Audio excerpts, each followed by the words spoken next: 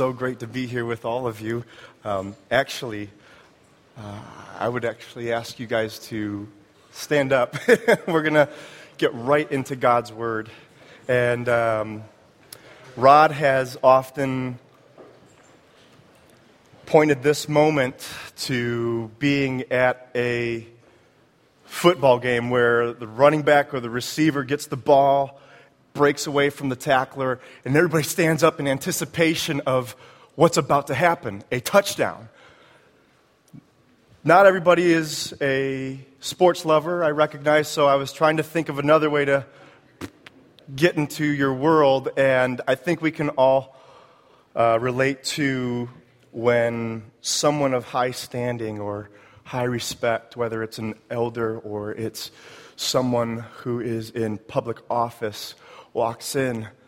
I don't know about you, but there's this natural tendency where you want to stand up to greet them, to welcome them, and how much more when the Word of God comes in this place would we want to stand up and give the Word of God its due reverence, its due fear, but it's due awe. So we are in Luke chapter 20. We're going to be going from verse 1 all the way down to verse 19. And done a little something here for this morning to share God's Word with you in a way that might be a little bit different than usual.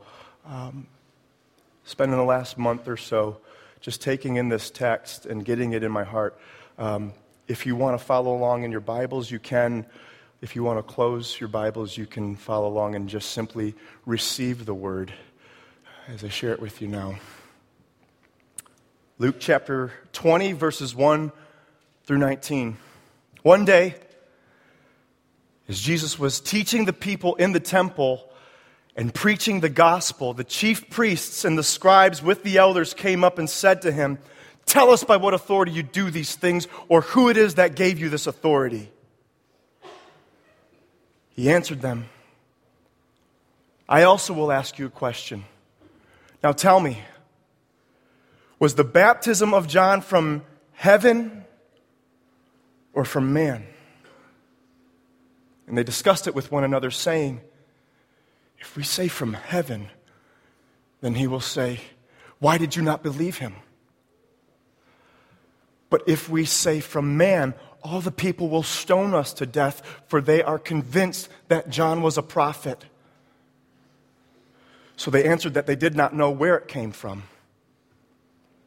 And Jesus said to them, "Neither will I tell you by what authority I do these things." And he began to tell the people this parable. A man planted a vineyard and let it out to tenants and went into another country for a long while. When the time came, he sent a servant to the tenants so that they would give him some of the fruit of the vineyard. But the tenants beat him and sent him away empty-handed. And he sent another servant, but they also beat and treated him shamefully and sent him away empty-handed. And he sent yet a third. This one also they wounded and cast out. Then the owner of the vineyard said, "What should I do? I will send my beloved son. Perhaps they will respect him." But when the tenants saw him, they said to themselves, "This is the heir. Let us kill him so that the inheritance may be ours." And when they threw him out of the vineyard, they killed him. What then will the owner of the vineyard do to them? He will come and destroy those tenants and give the vineyard to others. When they heard this, they said, "Surely not." But he looked directly at them and said, "What then is this that is written? The stone that the builders rejected has become the cornerstone. Everyone who falls on that stone will be broken to pieces, and when it falls on anyone, it will crush him. The scribes and the chief priests sought to lay hands on him at that very hour, for they perceived that he had told this parable against them, but they feared the people. Pray with me. Father in heaven, thank you for giving us your word. Everything that we prayed in this last song, we ask that you would hear and you would respond. Take your word, plant it deep within us. Renew our minds this morning by your word. And Father, I pray that it wouldn't just be so we can show people how much we know about the Bible, but God, it would be so that we can be transformed by your word, being a people who are a living temple to the living God for your glory and for the good of the nations like Lebanon, for the good of the nations like Syria, for the good of cities like Grand Rapids. Father, I'm a man of unclean lips in the midst of a people of unclean lips, and I ask that you would touch me now and give me the grace so that the words of my mouth, but also the meditation of my heart would be pleasing in your sight. It would be glorifying to you, and it would be good for my family who's here this morning. Lord, hear our prayer in Jesus' name, amen. You may be seated.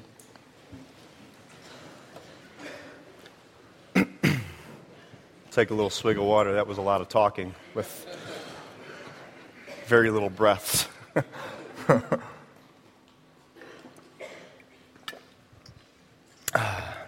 Almost every Sunday, I have the privilege and the joy of teaching kids at Crossroads and preaching the gospel.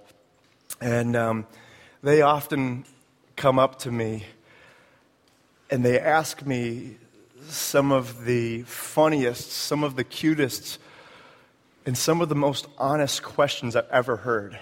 But thankfully, none of them has ever come up to me and asked me the question that the chief priests and the scribes and the elders come up and ask Jesus. And honestly, I think if one of them ever did, their number would be going up on the screen immediately for mom and dad to come and teach them a little lesson on respect. And you see, that's what's going on at the heart of the religious leaders' question. They didn't respect Jesus' authority. In fact, they rejected his authority because they did not believe that he was and he is the Son of God. And so, as we're going to step into the text this morning, I believe it's going to answer for us at least 3 questions. 1, why was the authority of Jesus challenged? 2, how, if at all, did Jesus defend his authority? And 3, what does the authority of Jesus mean for our lives? So we step out of the text. My hope is that we will see that these 3 questions boil down to this one answer. Because Jesus is the Son of God, we must not reject his authority over our lives. Because Jesus is the Son of God, we must not reject his authority over our lives. And if you're here for the first time, first of all, I just want to say welcome and thank you for joining us this morning. It's a great time to be here at Crossroads because we're going through a book in the Bible known as the Gospel according to Luke. And so to get things started, I just want to say a quick word about Luke and about his Gospel so that we can all, whether you're here for the first time or you've been coming since the beginning, we can all feel like we're on the same page here. So let me just say something really quick about Luke and his Gospel. Luke was an early follower of Jesus whose day job was a physician. But his hobby, if you can even call it that, was doing history. He also was a travel buddy to one of the most, if not the most influential Christian of the first century, the Apostle Paul. As he traveled around with Paul, he met all sorts of people who knew Jesus firsthand. They saw what he did, and they heard what he taught. So, with Luke's physician's eye for detail and with his historian's interest in the who's, the what's, the when's, the where's, the why's of life, Luke wrote this historical narrative about Jesus. And in his opening prologues to both his gospel and then its sequel, the book of Acts, Luke tells us that he used these eyewitness accounts to compile for us a narrative of all that Jesus began to do and teach. His purpose in doing so was no mystery. In fact, he tells us in Luke chapter 1, verse 4, that it was so that you and I might not just have faith, but certainty. Certainty concerning the things we have been taught. Now, maybe you're here today because a friend or a family member dragged you in. Maybe you're here today because you're feeling guilty about some poor life decisions you made last night. Or maybe you're here today because you've heard one person's opinion about Jesus and you've heard another person's opinion about Jesus, but now you just want to get the facts and try and get some certainty about them yourself. Maybe you're here today because this is what you do on Sunday. You're here every Sunday. No matter who you are or why you are here, the Gospel of Luke and its overarching message applies to you. That Jesus is the Savior, not just of the Jews, but of all people. And that is great news.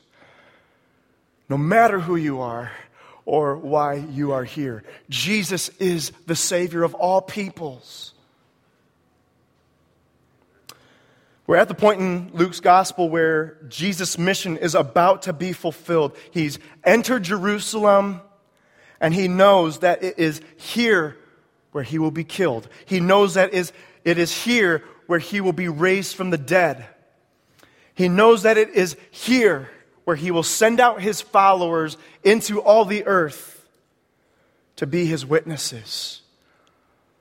But Jesus also knows that in order for things to get started, he needs to do some house cleaning.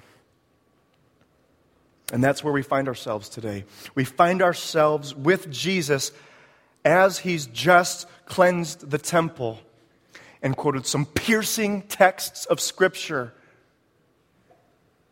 at the chief priests right to their face. These guys, the chief priests with their friends, the religious scribes and elders, after they saw Jesus do what he did in the temple, and after they heard him say what he said to them to their face, these good old boys are thinking to themselves one version or another of who in the does this guy think he is? And that is no exaggeration. You'll see it once we get into the text. He doesn't make them very happy. We'll put it that way. And that's where our story picks up. So, do we feel like we're kind of all on the same page? Feeling like we kind of get a grasp of where we're at in the gospel, Luke, his gospel? Hope so. That said, let's step into the text. Let's start considering these questions that I mentioned earlier. Starting with the first one. Why was the authority of Jesus challenged? If you have your Bibles open, look with me to Luke chapter 20, verses 1 and 2. Here we will see at least how he's challenged, and then we will see why Jesus' authority was challenged. So Luke chapter 20, verses 1 and 2. One day as Jesus was teaching the people in the temple and preaching the gospel, the chief priests and the scribes with the elders came up and said to him, "Tell us by what authority you do these things, or who it is that gave you this authority." Here we see the temple leaders come up to Jesus and challenge his authority. They do so not so much by asking, but by demanding. By demanding that Jesus tell them by what authority he did these things. Now, what were the temple leaders referring to when they asked Jesus to tell them by what authority he did these things? Either you were paying attention earlier on and I was hinting at it, or we can just go ahead and look at its immediate context to get an idea of what they were referring to when they said these things. So look over in your Bibles to Luke chapter 19, verses 45 and 46. Here we will see what exactly they were referring to when they challenged Jesus' authority and told him, "Tell us by what authority you do these things." Luke chapter 19, verses 45 and 46 read, "And he entered the temple and began to drive out those who sold, saying to them, 'It is written, my house shall be a house of prayer, but you have made it a den of robbers.'"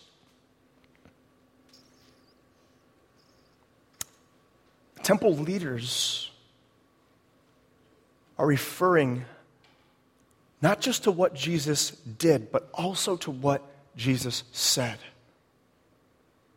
"Tell us by what authority you cleansed the temple and said the things you said to us. Who do you think you are?" And notice with me that Jesus entered the temple and began to do what? He began to drive out forcefully those who sold in the temple. Why did he do that? Anybody know what Jewish holiday the people were celebrating? I heard some whispers. What? Passover, yes. Passover. They were celebrating the Passover, and part of celebrating it was that Jewish people from all over the world would come to Jerusalem. They would then bring with them an unblemished lamb and go to the chief priests at the temple. One by one, the priests would examine their lamb that they brought from all over the place. And if it passed, they would go on and slaughter their lamb at the altar of the temple. This was to remember how God passed over the people of Israel and delivered them from slavery in Egypt. But then we get into Jesus' day, and when people brought their unblemished lambs to the chief priests, listen to this, they would intentionally reject their lambs. They knew that the people would have no other choice but to buy the lambs that they sold in the temple at a stadium price. And if you've bought a hot dog at a football game before, you know what I'm talking about. It's like you're buying a filet mignon. Jesus saw right through their scam. And that's why he began to forcefully drive out those who sold. As a result, Jesus comes in and he closes up shop. You know what that means for the chief priests and the scribes? They're not getting a payday today. Jesus crashes the economy of the chief priests for that one day. I need you to hear me out before I say this, but work with me here. This could be compared to when protesters of the Black Lives Matter movement clogged up the streets of Chicago and kept people from entering stores on the Magnificent Mile. Did anybody hear about that? It was about a month ago or so. Yeah. It was a radical measure taken to make a radical point that we all needed to hear and see. Yes, all lives matter, but let's not forget that black lives are a part of that.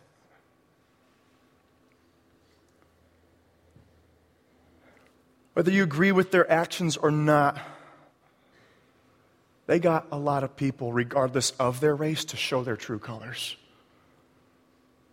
Store clerks, shoppers alike, they were so quick to not listen and so quick to get angry and to speak what they really thought. They began to rail protesters, just like the chief priests.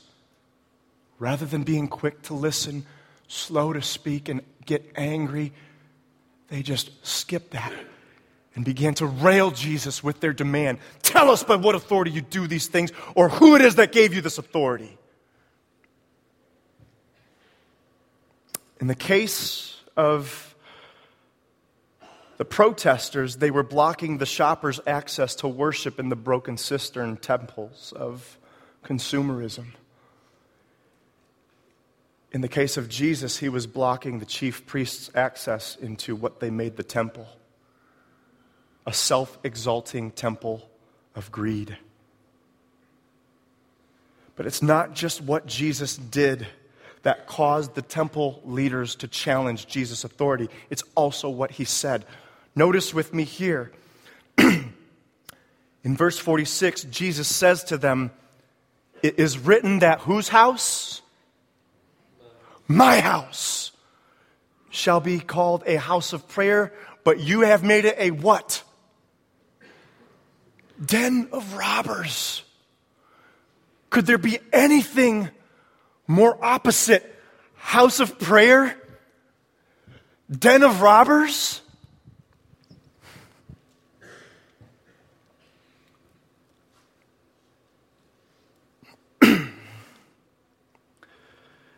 When Jesus calls the temple my house, this is a step up, a big step up from what he calls the temple earlier on in Luke's gospel. In Luke chapter 2, verse 49, Jesus is about 12 years old, and he and his family, they go up to the temple to celebrate the Passover, but he doesn't call the temple his house. He called it my Father's house. Fast forward to our text here, and now Jesus is a man, and he makes himself equal with God. He makes himself equal with God. My house shall be a house of prayer.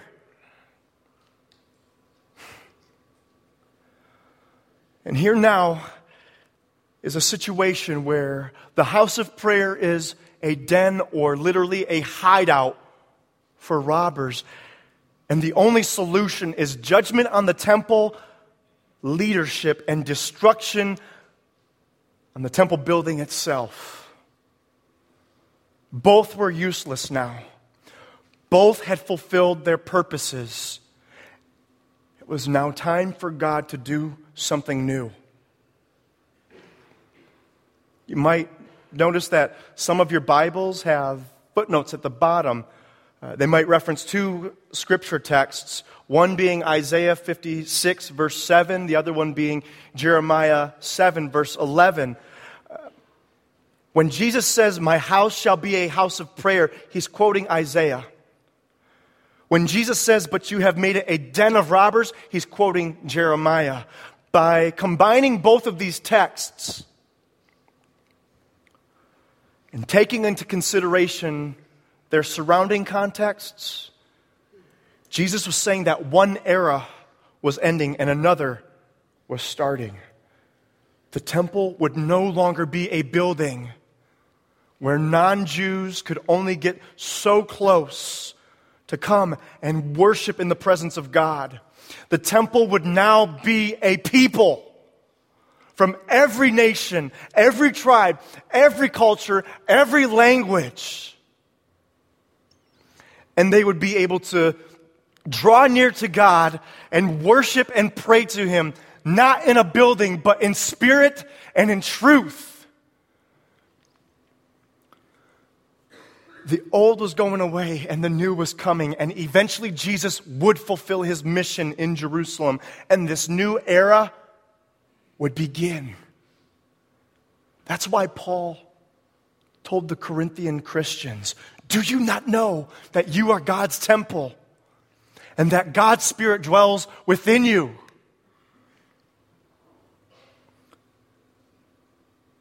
And if you're a follower of Jesus Christ, the same question applies to you and me in how we live our lives. Do I know that we are the temple of God? Do we know that God's Spirit dwells within us? The point was one and the same with Jesus. The temple, the church, is not a building, but a people.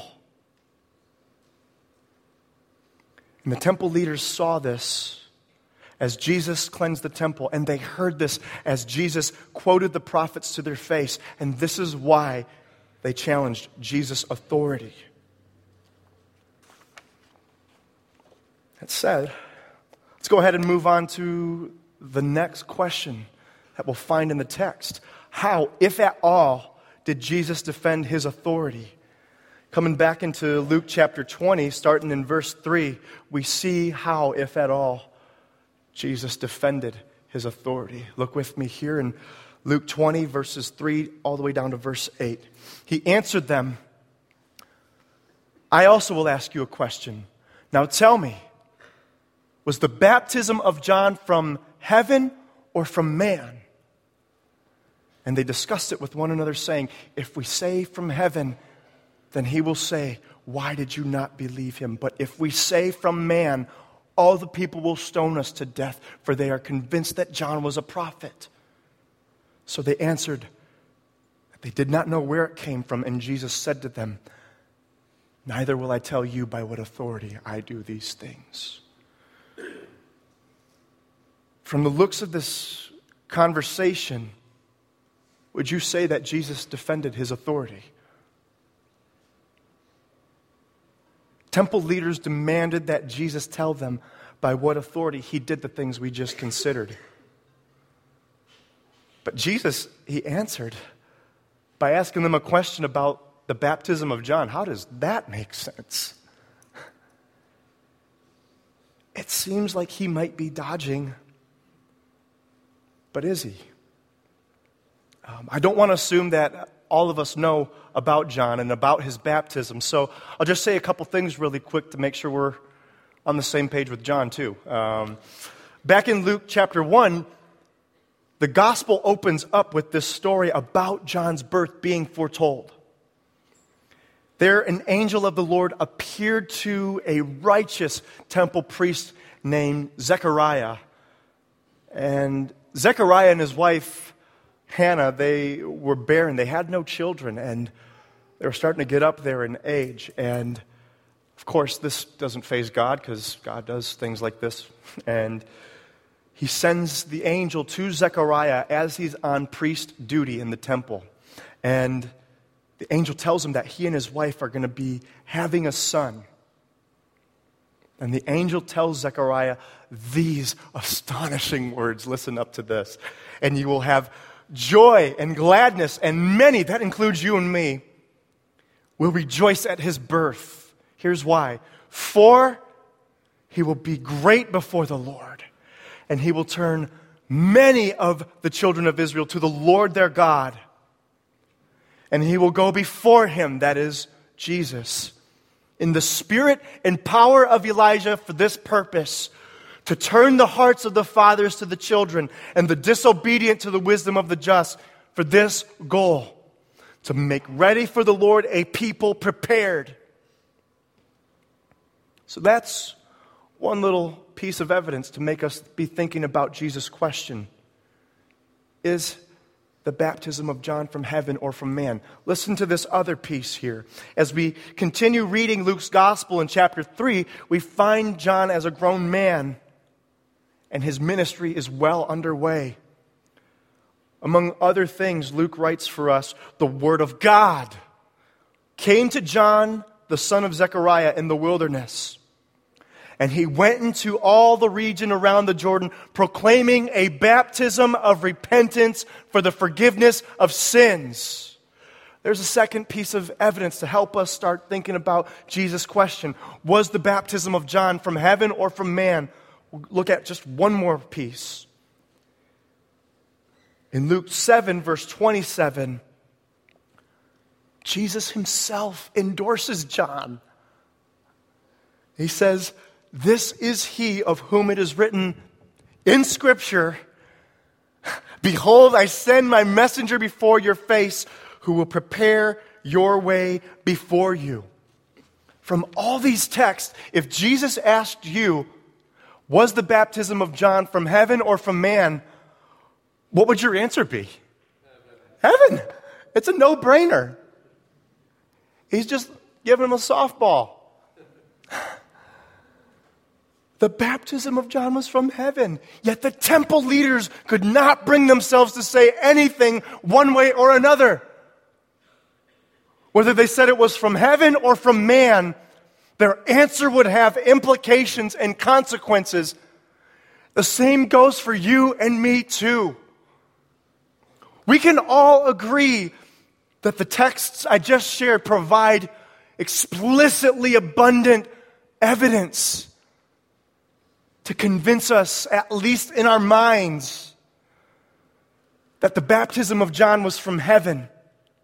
But to say that we are convinced with the people in the text that John is a prophet and that his baptism was from heaven implies something of God has happened in our heart. Have we ever considered that about John? Of course we think about the apostles. Of course we think about the prophets of the Old Testament. Of course we think about that for Jesus.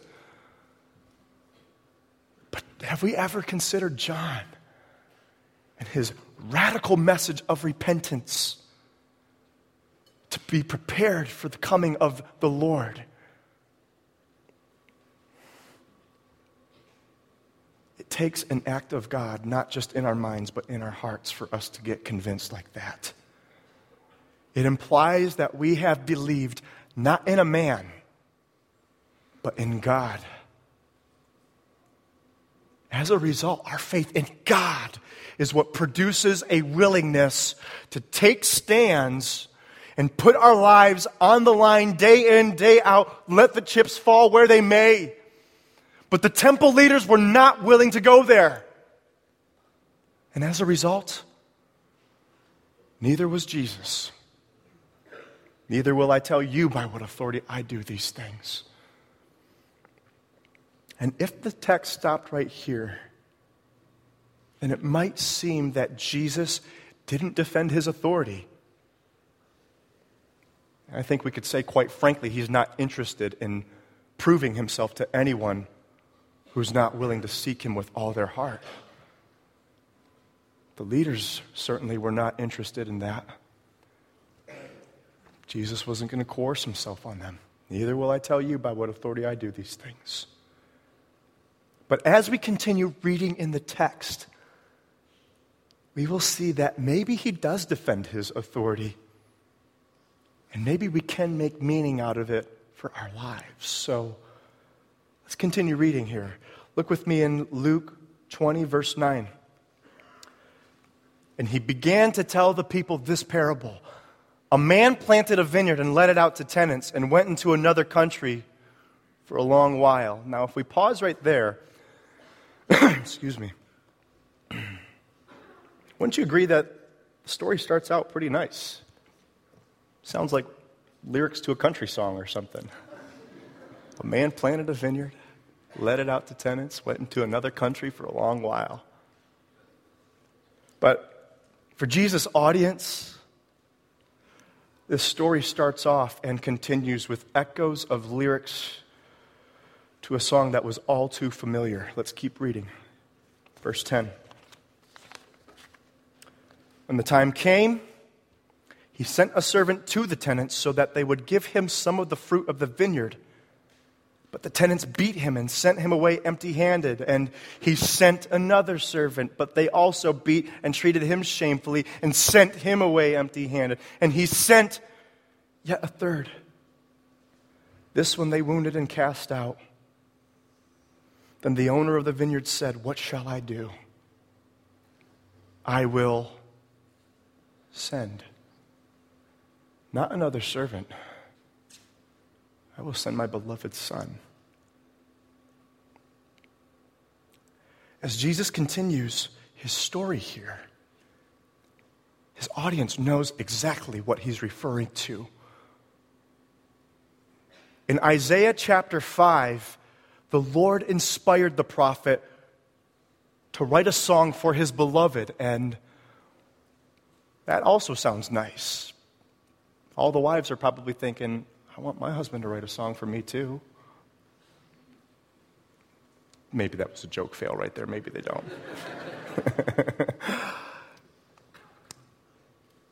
But listen to how the song starts off. Let me sing for my beloved my love song concerning his vineyard. My beloved had a vineyard on a very fertile hill. He dug it, cleared it of stones, and planted it with choice vines. He built a watchtower in the midst of it. And all the gardeners help me out with this. Is it he hoed out or is it hewed? Hoed? Okay. Hoed out a wine vat in it. And he looked for it to yield grapes. But it yielded wild grapes. Anybody ever seen what wild grapes look like?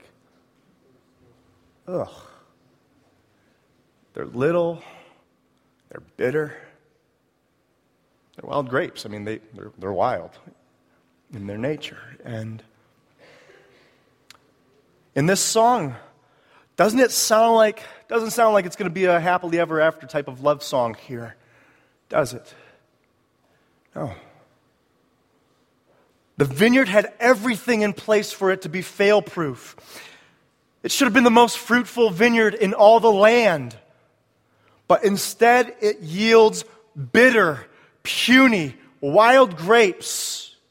And because of this, the song continues with the one who planted the vineyard, Yahweh, declaring that he is going to destroy the vineyard. And after all this symbolic language, the song ends and we find out explicitly what it means. The vineyard is Israel and the men of Judah, the temple leaders. And here's Jesus after this confrontation with the temple leaders, beginning to tell the people this parable in their hearing. A man planted a vineyard. That sounds familiar.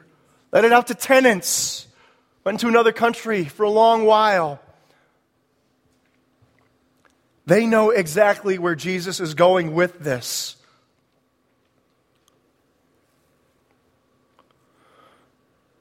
Isaiah writes that the Lord looked for justice, but behold, bloodshed. For righteousness or generosity, but behold, an outcry. This song is what's echoing in the minds of Jesus' audience as he began and continued to tell them this parable.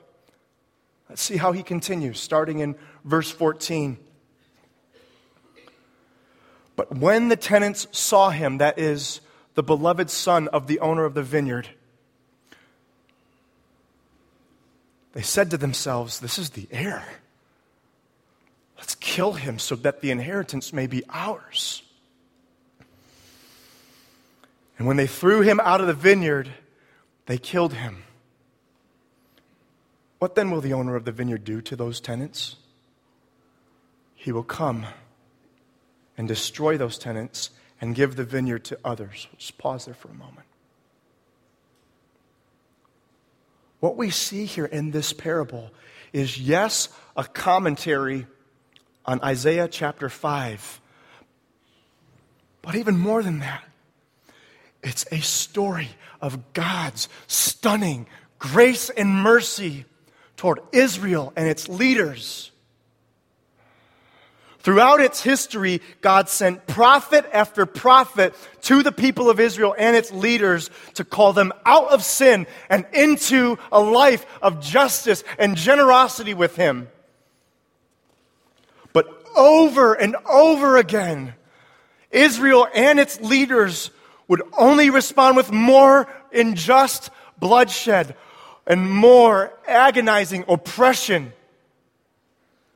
They would revile the prophets and persecute them and say all sorts of false charges against them to Israel's king. Some of them they even killed. This in and of itself should have been enough to make God's wrath explode on Israel and its leaders. But then Jesus' parable reaches this climax in the plot. And the owner of the vineyard doesn't send wrath. He sends his beloved son. Just as vulnerable, just as unarmed, just to get some of the fruit of the vineyard.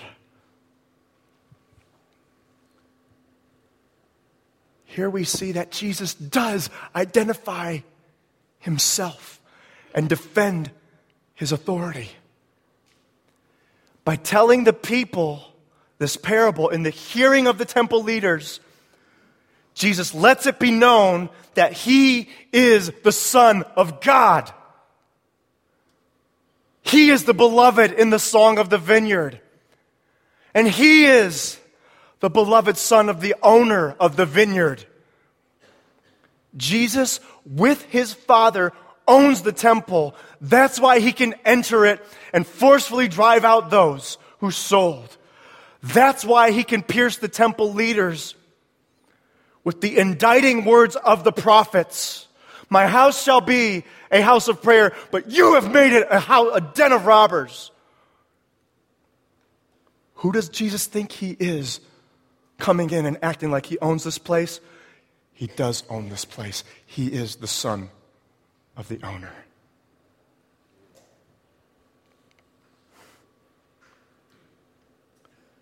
We've seen why Jesus' authority was challenged. And here we've seen also how Jesus defended his authority. All that's left for us to ask is this question: what does the authority of Jesus mean for our lives? Let's continue reading here, midway through verse 16. When they heard this, they said, "Surely not."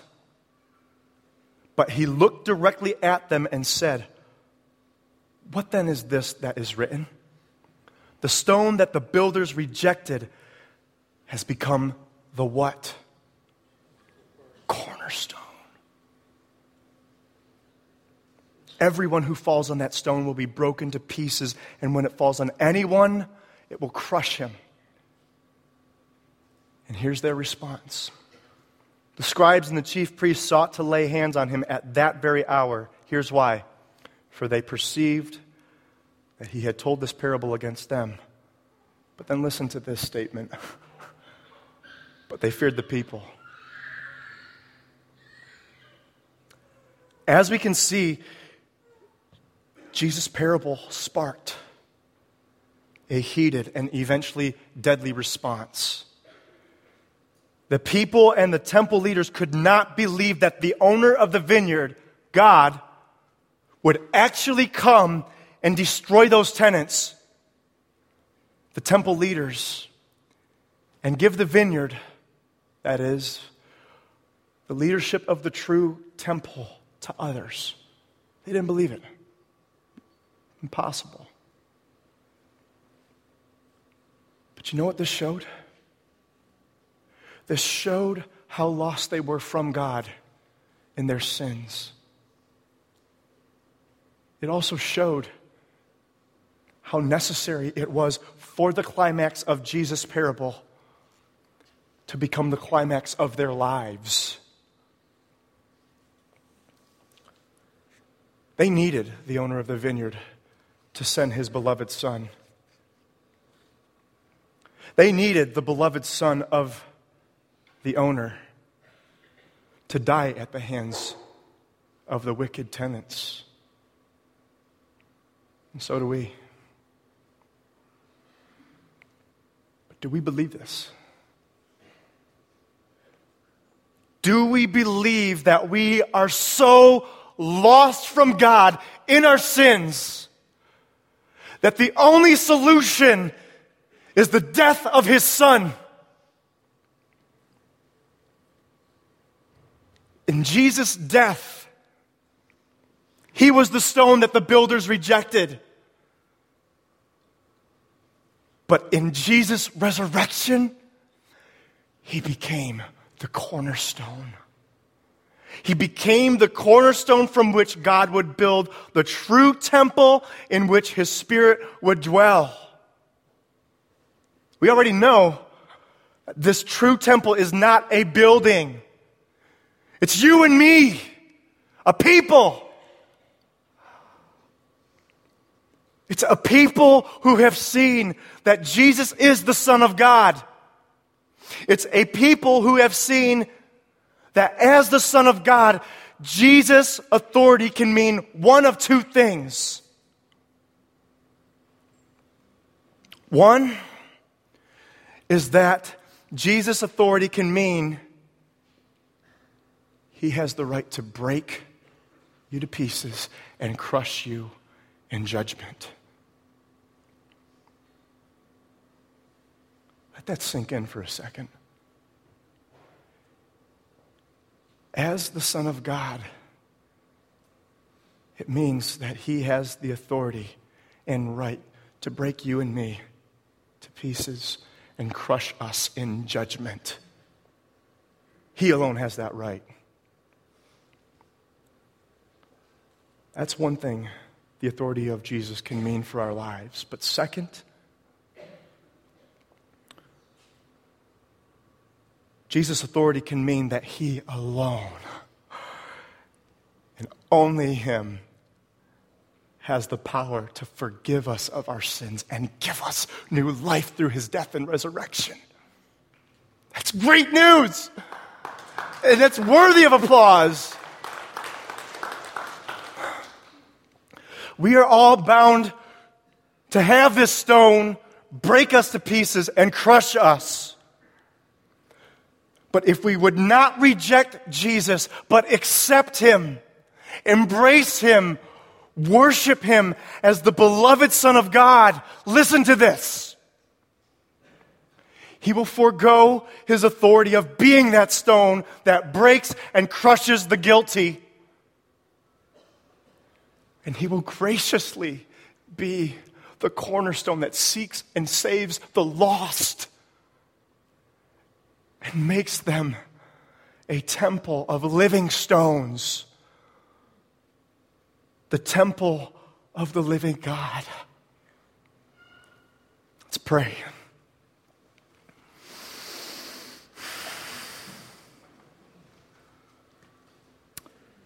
Father in heaven,